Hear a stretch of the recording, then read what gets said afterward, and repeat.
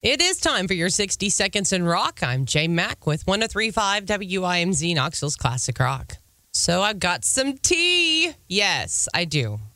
And for those of you who don't know what tea means, well, it means some gossip, okay? So Mick Mars is suing Motley Crue band members, and he's claiming that for decades they've been trying to get him to leave the band. Also saying that they were ripping him off financially and offered him an insulting low compensation package. He then accused the band members of faking their performance on the 2022 stadium tour. Despite the frustration and the hurt feelings, Mars insisted he won't shy away from the fight, saying in an interview, "I think those guys are hoping that I'll just fold and lay down because I've done that many times. But this thing that I helped build for 41 years, I'm sorry. You're not going to take it away from me," he declared. The 71-year-old guitarist stepped back from touring duties last year due to his ongoing battle with the illness ankylosing spondylitis. The announcement at the time said that Mars would continue to be a member of the band.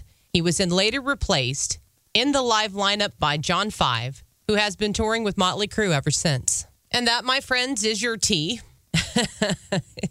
I mean, your 60 Seconds in Rock. I'm Jay Mack with 103.5 WIMZ Knoxville's Classic Rock.